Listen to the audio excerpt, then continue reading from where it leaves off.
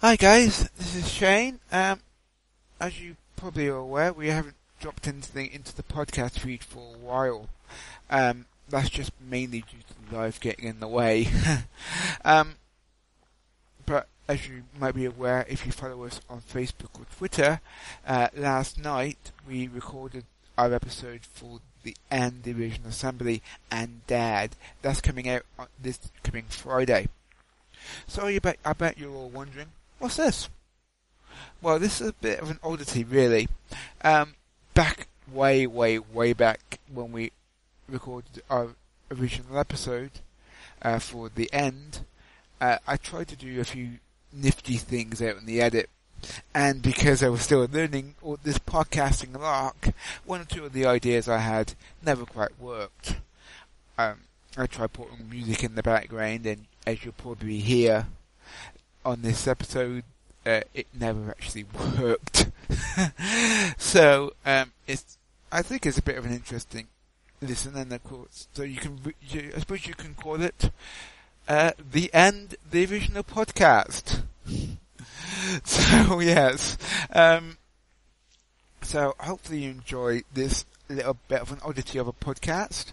We'll be back recording on June the 8th, covering the first Red Dwarf book. So if you could leave us some feedback on our Twitter or Facebook, or even email us at thereddwarfpodcast@gmail.com. That would be amazing. Thank you very much, and hopefully, well, I was going to say enjoy this, but I don't think anyone could. But, yes, survive it. Thanks very much. We'll speak to you again on Friday. Bye-bye.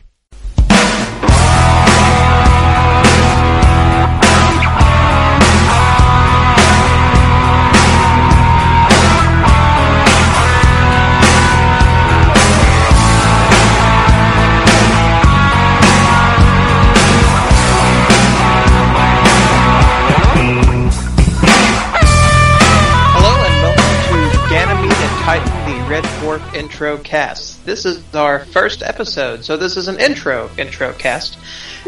On this show, we have 4 people, myself, my wife Angela, Sarah, and Shane, and we are going to be experiencing Red Dwarf together. I'm Heath. I'm Angela. I'm Shane. And I'm Sarah. And we are just thrilled that you have chosen to listen to us.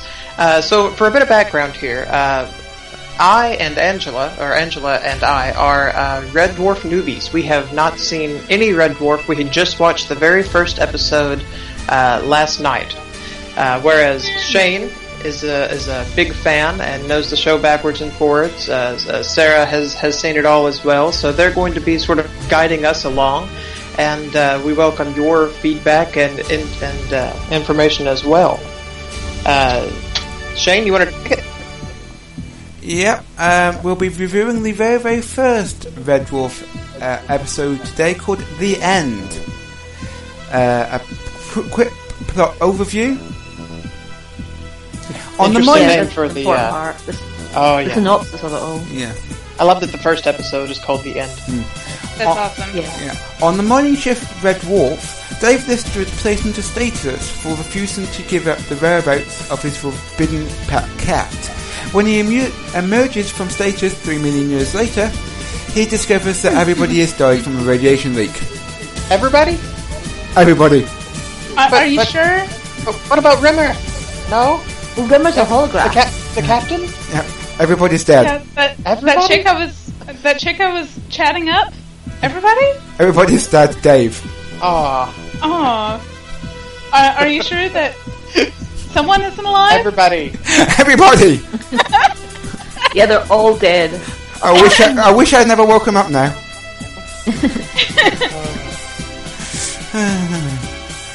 So as you're the newbies, what did you think?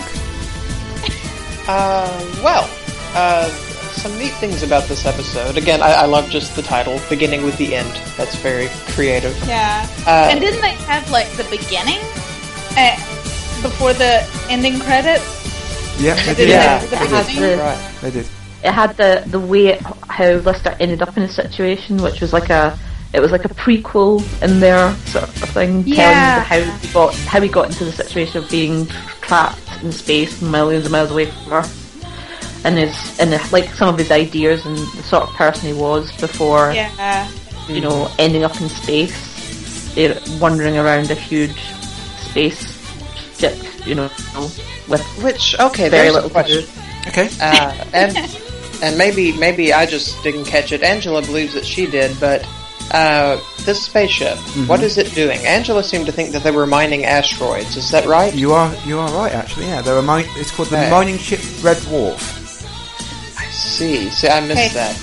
That's why it looks sort of rocky on the outside. Like it looked like it was encrusted with rocks along the bottom. Yeah, basically their entire mission is to travel from one system to another, collecting the meteorites and literally just mining them as the ship is going along. So that's sort of like Alien. Yeah, pretty much. Yeah. Yeah, except more comedic value, like maybe a little less horrific. Yeah, there's as much. There can be horrific scenes in it, but they're all done in a very tongue-in-cheek manner, you know. So it tends to be the more humorous side. Yes, his reaction when everybody was dead. I mean, I get that they were doing a comedy bit there, but on the other hand, everybody's dead. And it was just sort of, it seemed like the joke kind of fell flat there for me. Well, I think it's British humor, though. Sorry, talking over people. Sorry. But yeah, even like George McIntyre's funeral, they're at the beginning. They're like, oh, he's dead. Oh, now he's a hologram. And it kind of No feeds reaction. into one hologram, which kind of ties into when it's Rimmer and he's just stuck with Rimmer. Everyone they could have chosen, they picked the one guy that he just couldn't stand, you know, and that kind of adds to the antagonism there. It's like Rimmer's just anal about everything, and you know, Dave Lister couldn't be any more different. You know, they're setting it up for your classic buddy comedy there. Your planes, trains, and automobiles. Your Odd Couple. Yeah.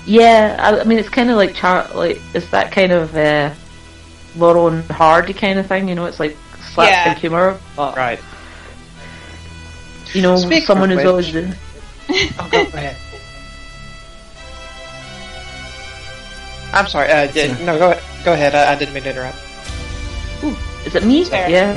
Go ahead. I was just saying it's kind of like the slapstick humor, but they just offend each other with the best kind of comebacks. It's like it's all about kind of just being verbally abusive towards each other. It's not so much like hitting each other with like the proverbial slapstick. It's more you are a smeg, aren't you, sort of thing. And it's great for that. I think that is the root of most British humour. If you even go back to like your fans of Blackadder, it's like insulting each other is a way ahead. That's what we kind of find really funny. And that's really the best part of the episode. The slapstick back and forth. Yeah, like the conversations between them are really great, and it's just the most inventive ways they can actually insult each other with different kind of phrases and stuff like that. And it's the inventive way of doing it. That thing that kind of keeps you watching it. That kind of repertoire they have with all the time. It's really, I think that kind of keeps the kind of basis of it kind of grounded between the two of them, both hating each other and Angela. When we were watching it, Angela actually said that she expected Lister at one point to pull a Baldric. You know, I've got a cunning plan. Yes. It is kind of like that. It's like Lister's like a Baldric and Rimmer's just a dim-witted version of Blackadder. Except What did everybody think of Holly? Holly, I think I'm going to like Holly. I have a note here. Let's see. So it's the generated face that kind of turns up. Although for some reason I have here the computer Holly reminds me of Riff Raff from the Rocky Horror Picture Show. That's quite good. I guess it's sardonic. thing going on. Yeah, very I think there's even a kind of note of sarcasm all the way through. It's like, it's even like going back to Douglas Adams, like the paranoid android, Yes. you know, just going, oh, always me. I've got this massively huge intellect, but I've got no way of using it. I'm just going to be sarcastic at every question you ask me. But it's always to Rimmer. Rimmer always ends up the butt of the jokes and stuff. So it kind of carries on through the whole series, actually. Well, What were you going to say, Shane? Holly's character was originally intended just to be a voiceover, and the entire first series was filmed without any vision of his head. They added it in later. They had a seventh studio day at the end of the series, and they actually re-recorded nearly every single thing in that episode. Wow. That is a neat to know. That's like, that'll come up in a trivia pub quiz at some point. So. Yeah. Altogether, approximately 2/3 of this episode is composed of reshot footage. Wow. That's a useful fact. I just hope it comes up in a pub quiz sometime soon. Someone will listen to this if they're making up a pub quiz. This is a perfect kind of question to ask to really get people well confused. 'Cause I don't know how many people would know that. You know, just be like, yes. Well, Sarah, you had mentioned Douglas Adams, and yeah, I definitely saw some influence. That we were trying to think of what to compare it to, which we were going to talk about that, weren't we? Let's each just sort of give our backgrounds as far as where we're coming from on this series, because I know Like we had talked about yes. What are our sci-fi pedigrees, as it were? Angela's and mine are both very similar, actually, because, you know, we're kind of married. Well, not kind of. We are Not married. kind of. So, you know, we force each other to watch the same thing. Yeah, like... Just part-time. like spaced. So, yeah, like both, you know, coming from a Star Wars background, Star Trek background, everything except DS9, because I just couldn't get interested in that. Doctor Who, New Who, some classic Who, pretty much any sci-fi or space movie, and then, you know, lots of good British shows as well. Blackadder, a lot of Monty Python.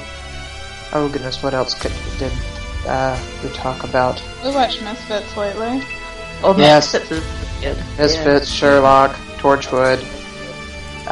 So, yeah, we were trying to think of what to compare this to, and I kept, when I was watching this episode, I was like, this came out like 4 months after Star Trek The Next Generation, but it feels, you know, a little older, Very I guess, because it didn't have the budget, and it's more a comedy and slapstick, but it's weird that they were at the same time. Interesting you mentioned Star Trek The Next Generation, actually. There's actually a well-known story about Patrick Stewart being home in the summer while they were still recording Star Trek The Next Generation. And he was actually watching Red Dwarf. And he thought it was a rip-off. And he was about to pick up the phone to call his lawyer when he saw something that made him laugh. Yeah. Awesome. But wasn't it, like, there's an argument that it was kind of taking the mick out of Star Trek a bit, you know? Well, I don't know, I sort of kept seeing more Monty Python-esque things, because it's almost like the fact they're in space is sort of incidental. Yeah. I mean, they're using space then, but... Well, they actually had the idea for Red Dwarf way back in 1983. Wow. So... Yeah, but every single year, the producers of Red Dwarf were giving it to the guys at BBC, and it was like, well, this isn't good enough. Try it again. So the following year, they would send back exactly the same script. They're not changing it. It's like, this is comic gold. Yeah, and they did that with things like Only Fools and Horses as well. They thought, right, it's going to be a big funk, and people kind of warm to it.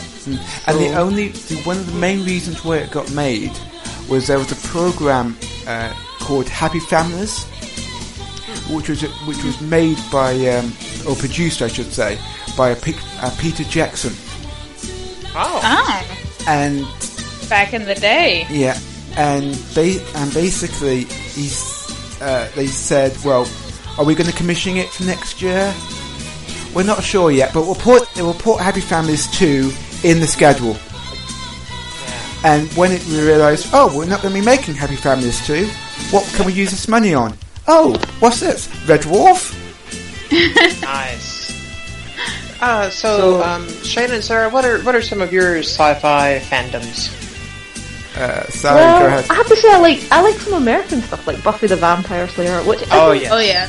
I like we both the loved kind all of Joss Whedon. supernatural, like Joss Whedon, like Serenity and stuff like that. Really good. I also love things like Douglas Adams. I never really got into Star Trek. I really did love Star Wars when I was younger and stuff. But then when they did the prequels of like the first kind of the Clone Wars and stuff, they really put way too much detail, and it kind of killed it for me. It wasn't as exciting. It kind of made me go, oh, it's not the same. What, Jar Jar wasn't like your favoriteest thing ever? Jar Jar made the movie. I'm saying if it wasn't for Jar Jar, I would have been devastated. I wouldn't have watched it at all. That was the highlight of the film, you know. In fact, go back to the earlier movies and just put Jar Jar in. Yeah, they should do that. Just have him pop up every now and again. In fact, I think Lucas will probably do that at some point. He'll find a way to reanimate Jar Jar into like everything. Oh my, I'm picturing this. Yeah, the throne room battle. If you cannot be turned, perhaps your sister will. Oh, you should not fight. What's you fighting for? He's a man. I'm Jar Jar. I can actually in the back. Like in the background with the reactor and where Skywalker finds who Darth Vader's his father, and just see Jar Jar going, me so not happy about that. I can just see it happening. He's a bomb bad daddy. No, there's going back to Red Dwarf for a moment. Yeah. Red what? What? Exactly. There's one main character that we haven't talked about yet. The cat. Yeah, but that's a legend. John Jules. Danny John Jules. Yeah. Yes. And he's not as outrageous as like when he gets a bit further in, but you can start to see him kind of coming into the role of Cat in his tailored suits and stuff, and just having to look dapper all the time, but in multi-luminous colours of the 80s. Which so this Cat character. Yeah. Okay, I was really, really into Red Dwarf. Okay. And then suddenly the cat came out and started dancing. Yeah. Yeah. And then I was like, what? Yeah, I don't know. I mean, it's one of those situations where maybe as the show gets further on, then, we'll get to see more development, but just for what we saw in the first episode, it's like just sort of this uncomfortable, crazy sort of, Jar Jar character from out of nowhere, and it's like, okay, so he's dancing like James Brown and screams and dances occasionally, and why? Yeah, that's the thing. At first, I think this is like the view for the newbies. They're like, what the hell's with Cat? But the more you get used to Cat, you're like, it isn't a star. Like you just would think it's a Red Dwarf episode without enough Cat in it. It gets to the point where you're watching out for him and stuff, and like, oh, brilliant. I just want to know how. Okay. The premise for it is Frankenstein is pregnant. Yeah. And first off, Frankenstein is like the best trained cat ever, because you notice that Frankenstein did not meow while Rimmer was in the room. How did Lister train Frankenstein to keep quiet while Rimmer was around? But anyway. That's things you sort of think of to cause, like, that could be a problem and stuff. Like, you ever, like, I think when you first start watching something, you don't really notice it, but because it's got such a kind of, like, cult status, you think, well, how does that work, and how does it, you kind of pick faults with it quite easily, whereas if you kind of grew up with it, you're just like, oh, what are you talking about? It's just the way it is. Come on. It works. I was just trying to figure out how these cats evolved into these dapper James Browns. Yeah, that... What I mean, did they eat for 3 million years? I mean, I mean, the ship has replicators, I get that, because they serve chicken soup or whatever, that's what they were fixing at the beginning. Mm-hmm. But what's its power source if it's able for 3 million years to sustain a diverse colony of cats that are interbreeding and evolving into slapstick characters? Well, it's a hologram system and a cryogenic system. Yes. Mm-hmm. Well, no, I'm not sure that Rimmer the hologram was activated until Lister came back. I may be wrong about that. But no, you are right. Actually, you're right about that. Okay. So I guess Holly just takes care of the ship and the cats and the cryogenic man. Yeah. So why was the ship even staffed in the first place? That is one of these you can poke a hole in it very easily things. Why would you send someone for 3 million years into space? But the same we could say with Alien and things as well. Why send yourself out on a very dangerous mission? Because you wouldn't have a story otherwise. I think it's just like, we could manual this all automatically. But I suppose there's the idea of probably a philosophical point even.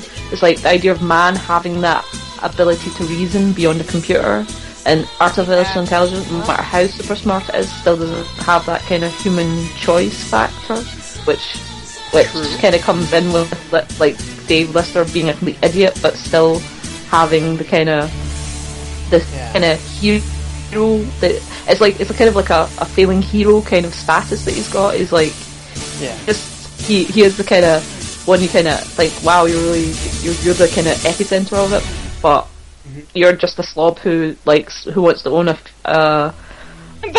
farm under 3 feet of water. He has a plan. Yeah.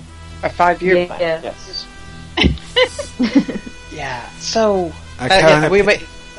No, go ahead, Heath. Go ahead. Yeah, as I was saying, we may just have to borrow a page from another Introcast, the Buffy ones, the potential cast, and just have our suspension of disbelief just SOD, sod everything. SOD. Just have that come up every now and again. It's like sod it. Yeah. Okay, speaking of the Rimmer, no, Lister. Sorry, getting my character names. As the hero character. Mm-hmm. Yes. Then he's likable, yes, and he's certainly more likable than Rimmer. Mm-hmm. But yeah, by this time it's just him and the cat who's alive. Mm-hmm. Yeah. And there's no real purpose for the other characters except to support him. Yeah. Pretty much, yeah. They're all kind of circled around. Cigarette and ear? Gross. Yes, that was really gross. Yeah, I think that's the great thing about it. It's like, if for any kind of space sci-fi, it's usually like epic heroes, and then you've got Dave Lister, who's just like, can I have a chicken sandwich? Well, let's see. There's other slacker loser space heroes. There's Lex had one. I can't remember the. LEXX. Yes. Stanley Tweedle. Yeah, there you go. He was a ne'er-do-well.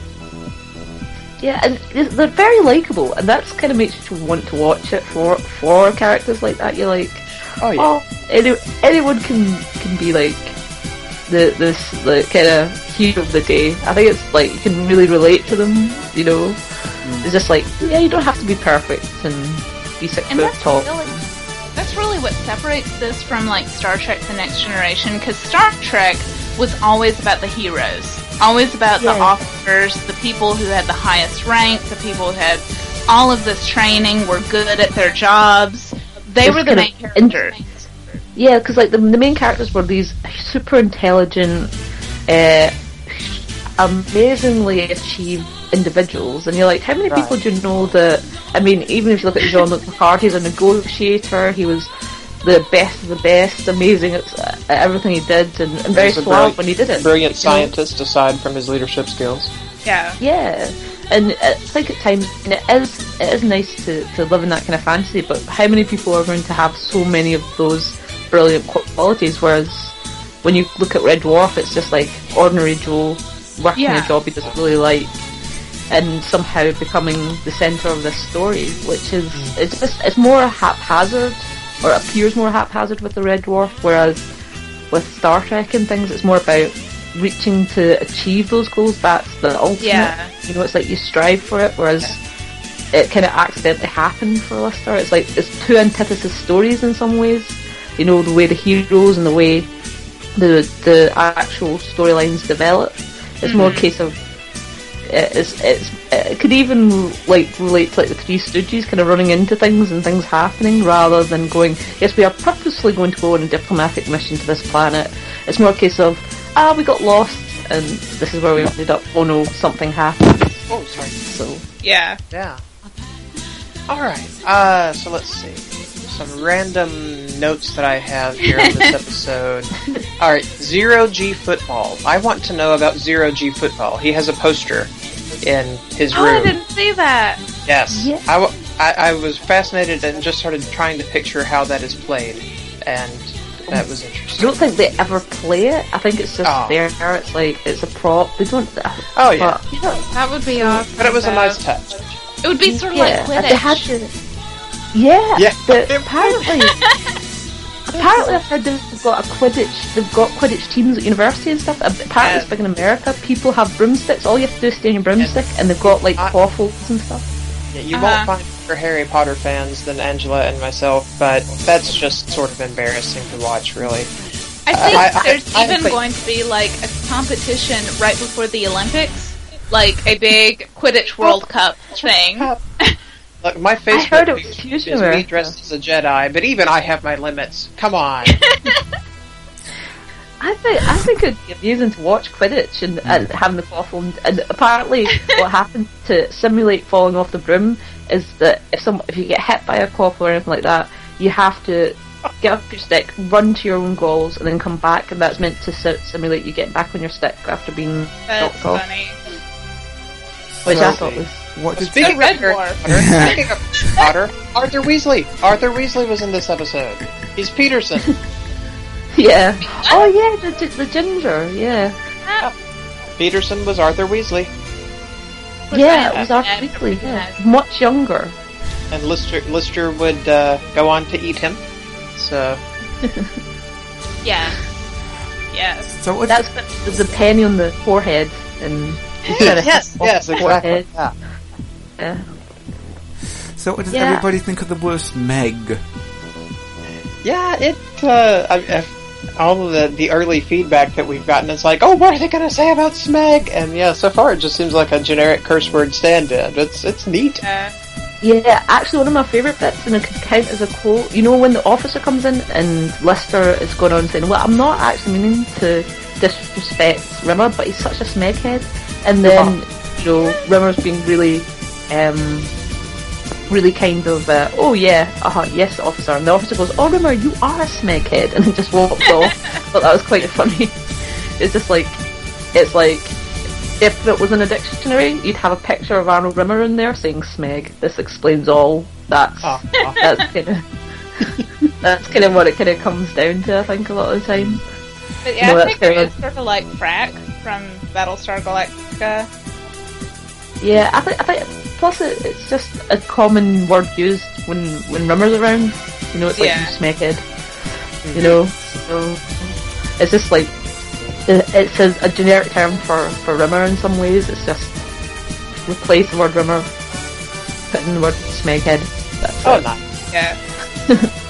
Let's see. Oh yeah, and speaking of slacker layabout spacemen, when Lister comes out of stasis and he's in his awesome Hawaiian shirt, I had flashbacks to Wash from Firefly. He was dressing like Watch.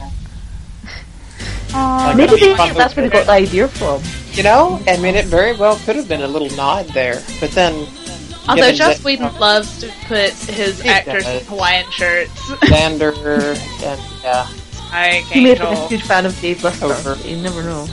May have been. Yeah. It seems like a show that we could have watched. He was very much. I think a lot of his writing was influenced by the time that he spent in Britain, but I don't know. Yeah, he went to school in Britain. Really? Wow. Unlucky sod. Yeah. Does anybody recognise Lister from anywhere else? No, I mean, and everybody's hinting at something, and I'm not seeing it. No. Is it another British TV show? Because, like, we haven't seen all of them. There's quite a few. There's an absolute ton, actually, to be fair. He was in Lex? Oh, he was? He was, yes, he was. I've only seen a few episodes here and there of Well, I've seen maybe 1 or 2 seasons, but I haven't seen it all. Who was he? I don't actually have a clue, to be fair, to be honest with you. I've only seen it once. We didn't do our homework. Sad. I know. But hey, Angela and I can't look on Wiki because we would be spoiled. No, we would be spoiled. Yeah, there's still much more to come. There's only the first episode. So, Okay, I'll find out more about Cat. You hopefully end up loving Cat by the end of it. And Cat watching random.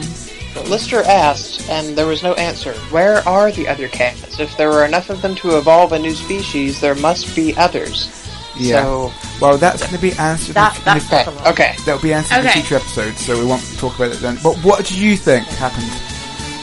Well, it's quite possible that Cat, like maybe Lister and Rimmer himself, is a bit of an idiot and managed to get his entire species killed off.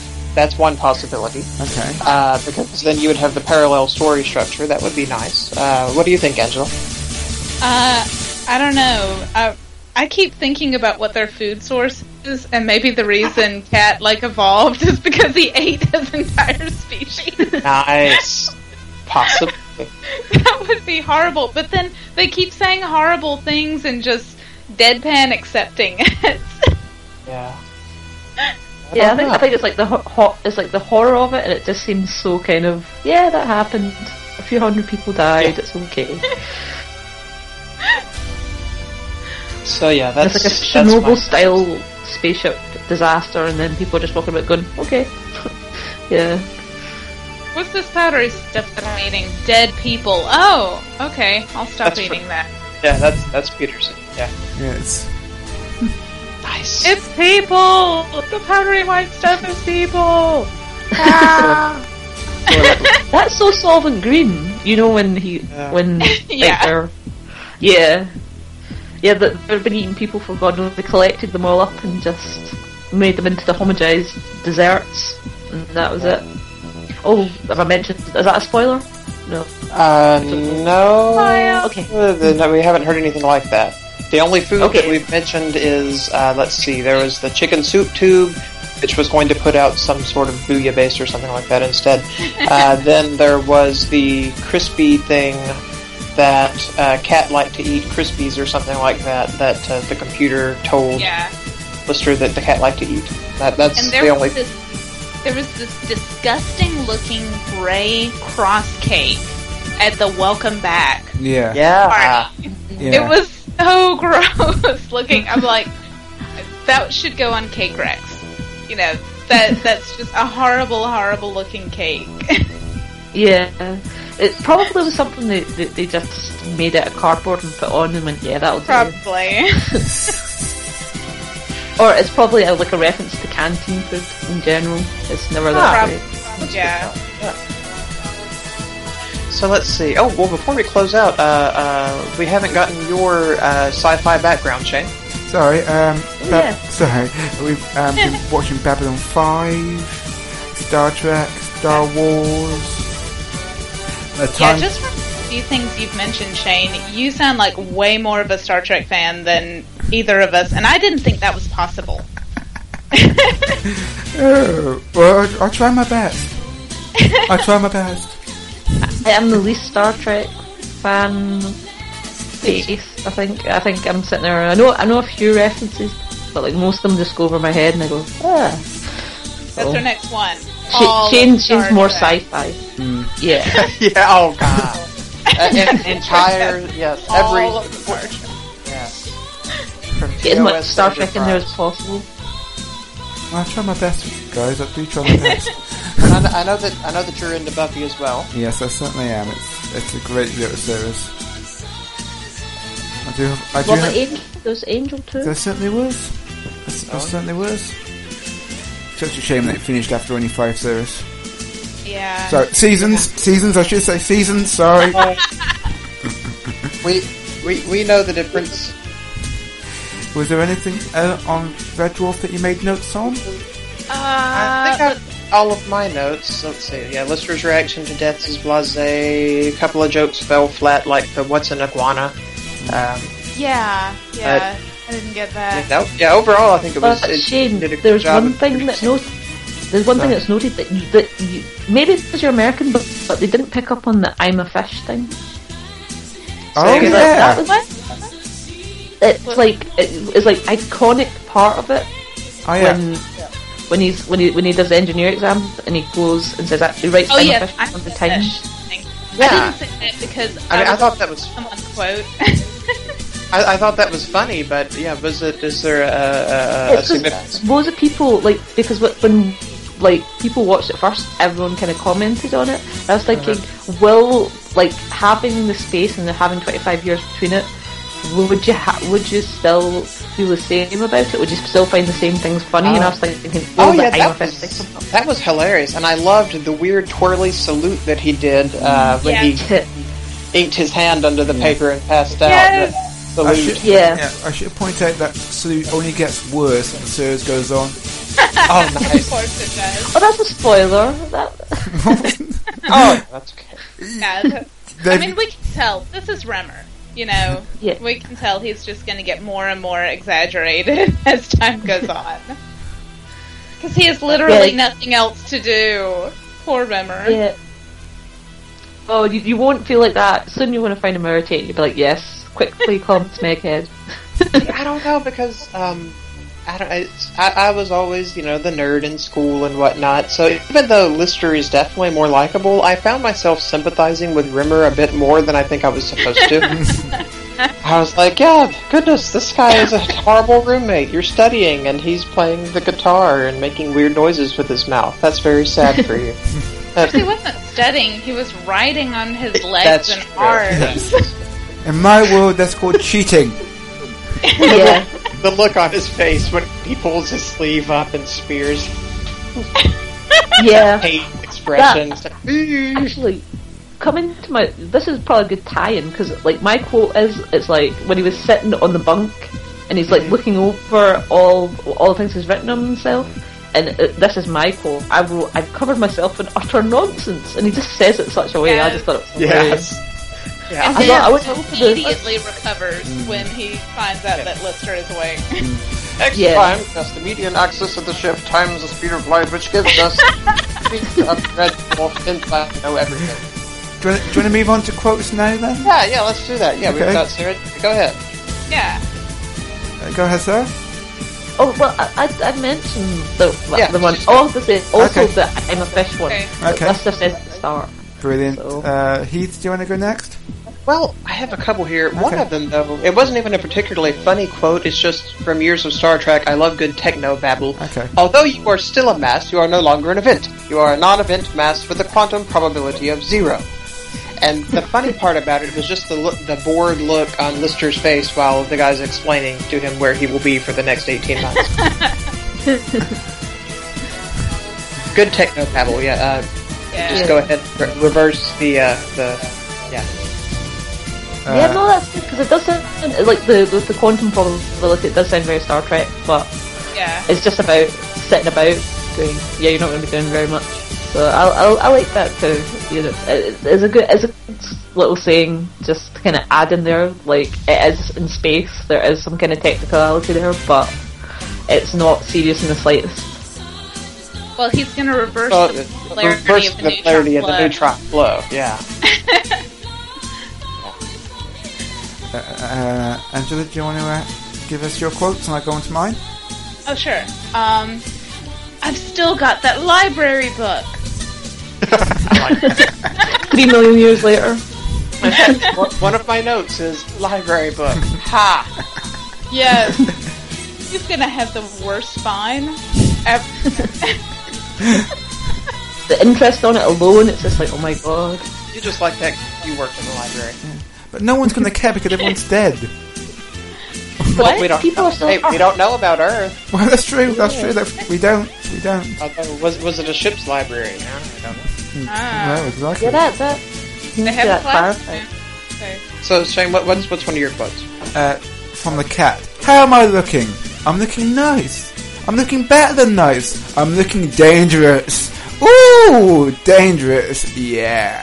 You got to do it in a cat voice, like, yeah. Like, you're, like, you I know. I can't do one. yeah, but as Make kind of myself like a running. bigger! Let's see. I had one more that I liked. Dead as a can of spam. I had that written down too. Yeah, there's some really good. Most of it is quite quotable. You could quote a lot of stuff on there. Like I noticed that I was going through it, and I'm like, should I quote that or that or that? And just making a decision on it was quite difficult. I was just like, right, I'll pick one and then leave it at that. Because then I ended up with 20 quotes, and by making the podcast about 5 days long, I was going, oh my god, there's no will to live. One other of my favourites is when Rimmer says, "I only fell but the narrowest of narrow margins." This retorts, "You what? You walked in there. I wrote, I am a fish 400 times, did a funny little dance and fainted." Aww. Yeah. Which, as someone who's taken exams a lot, big, intensive, 3, 4, 5 hour exams, I felt him. I just felt sorry for him. This is I was that the most close. sympathy. I'm sorry, Angela, but this is the most sympathy I've ever heard for Rimmer. Everyone's like, Rimmer is such a smeghead, and you're like, oh, but I really feel for him. It's just I like, know he's your Martinet, and he's supposed to. What's the word that you use? Swatty. He's swatty, but Not smart. yeah, not smart, but he studies a lot. yeah. He tries. And yeah, but I don't know. It's just something about that pairing there in your funny normal guy and your uptight straight guy. Then I always just tend to have a bit more sympathy for the Steve Martins or the Rimmers of the world. Yeah, but there'll be more ones that come along that you'll like. That you have like Ace and stuff like that, but that's ages away. Oh, spoiler! David Spade and Chris Farley. There we go. Tommy Yeah. Boy. That's what this is Yeah. reminding me of. Okay. I would like to point out that they did lose the opportunity for a sexy alien cat girl. Right? That's true. I mean, not that Cat doesn't have his own, charming style, but sexy alien cat girl. Yeah. That's true. Catwoman acceptance space. Yes. I mean, can you imagine the following this show would have had in Japan if they would only... That's horrible. That's a horrible thing to say. But it's true. Yeah. Meghead. You would have, if you had more girl in it, there would be a lot more of a fan base, I think. Yeah. I should point out right now because we won't be reviewing this because there's actually no video available as far as I'm aware. But when they remade Red Dwarf for the US market, Terry Farrell, who played Dax in DS9, she was Cat. Oh. Really? Yeah. I'd like to see this American version. Hang on, there's a US version? Yeah. Okay, I did not know this. There's two versions of the US version. Hold on. Wow. Yeah. Just like this episode, it was reshot with new scenes added in and other scenes taken away. Oh, that sounds awful. Yeah. And with the version that we're going to be reviewing down the road isn't the version which has a Terry Farrell as Cat. So I can tell you about that now. Cool. Alright. Excellent. So, do we have any more points, or do we want to go ahead and rate this episode? I think we need to rate. I'm all good. Anybody else? Alright. I'm good. Brilliant. So, scale of 1 to 10 then. 7. 7. Okay. Alright. What about you? I'm gonna also give it 7 dead rimmers. 7 dead rimmers. I like it. Oh yeah. Sarah, what 7 what? What's yours? 7 squealing cats. Nice. I like that. I just thought up on the spot there. I hope it's good improvisation there. I like it. Very nice. I don't have a rating system, Heath. You go ahead. Aw. I will give it 7 intriguing 0G football posters. Nice. I really thought that it was a good opening episode. It established the situation and explained something about the zaniness that they're in. But it set the stage, but now I want to see what happens on it. So, yeah, it did its job. there's not enough to say there was not like it was like a climax there where you had lots of action, but there was enough there to kind of get you intrigued and want to watch more. Exactly. Well, I think I'm going to start out at 7, but then take off a point for the uncomfortable feeling I got when the cat came on. Like I wasn't sure if this was racist or not. So I'm going to give it 6 still. 6 awesome pin jumpsuits. Yes, I love that jumpsuit. He had the pins on his shoulder and his back and his pockets. I want a jumpsuit like that for lots of pins in case I need them. Which you always do. Watch out. Well, at least that's one thing that was good for pens. If you ever need a pen to sign something, you're like, oh yeah, remember. Yeah. Yes. Except now he's an hologram. I know. Can't write anything down. And Just sits on the table. there's no clipboard to write up a report on Lister. Oh goodness. And that's the reason why Lister doesn't end up with more reports coming in, because he's a hologram now and he can't do it officially. Oh, sad rumor. I don't know. Do you know what the penalty is for calling a superior dead officer a smeghead? Well, I think not very much, considering Lister's the only one left. It's like, well, you could get rid of me, but then you'd be here on your own. And he's just like, smeg. So... Alright, so that's what we thought about the episode. But what did you all think about the episode? You can contact us on our Facebook page. And do we have a Gmail yet?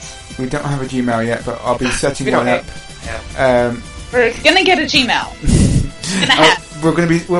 It'll be set up by the time this podcast goes out, so you can email us at the reddwarfpodcast@gmail.com. Okay, and on the Facebook page you can just look up Ganymede and Titan, the Red Dwarf Podcast. That is what the page is called.